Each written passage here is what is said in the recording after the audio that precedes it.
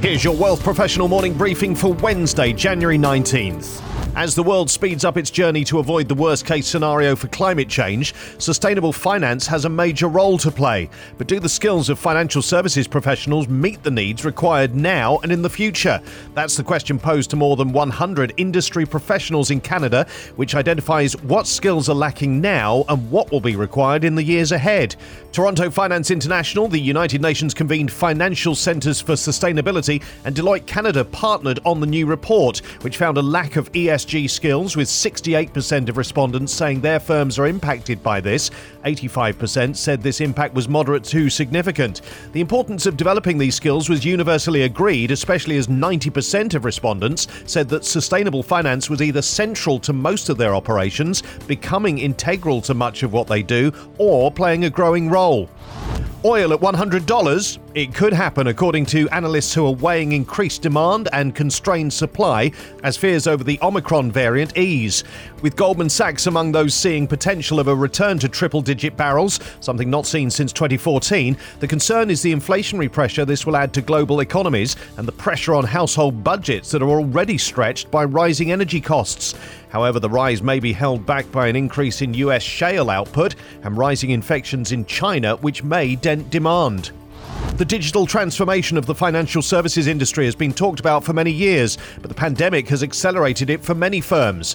Those that invested in next-gen tech and pushed ahead with digital transformation in 2021 are already seeing positive financial returns, according to global fintech Broadridge Financial Solutions. Its latest research focused on three areas: experience, workflows, and analytics, with contributions from 750 financial services firms worldwide.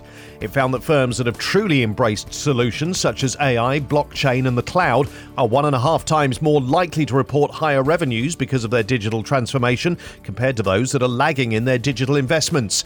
With in-person meetings paused and teams working remotely, communication with clients was one major area of digital investment in 2021. Asked about the next 2 years, customer interaction was the highest priority cited by respondents, with operations and sales and marketing following closely behind. AI saw the biggest jump in investment by financial services firms in 2021, and this is set to accelerate, with more than 3/4 of firms expecting to be in mid to advanced stages of implementation over the next 2 years. The cloud and blockchain are also seeing strong adoption and intent to continue this in the coming years. Purpose Investments has announced the launch of the Purpose Healthcare Innovation Yield ETF. It provides active exposure to innovation leaders in biotechnology and healthcare. Recent developments promise to launch a groundbreaking new multi-year cycle in those spaces that offers investors attractive long-term profit opportunities. The fund will invest in an all-cap portfolio in high-growth areas, including genetic editing, digital healthcare, medical testing, dentistry, health maintenance, hospitals, pharmacies, and animal health.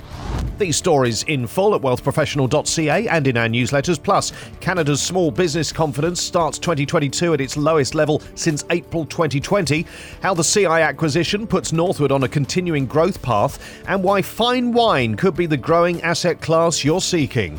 For Wealth Professional Canada, I'm Steve Randall.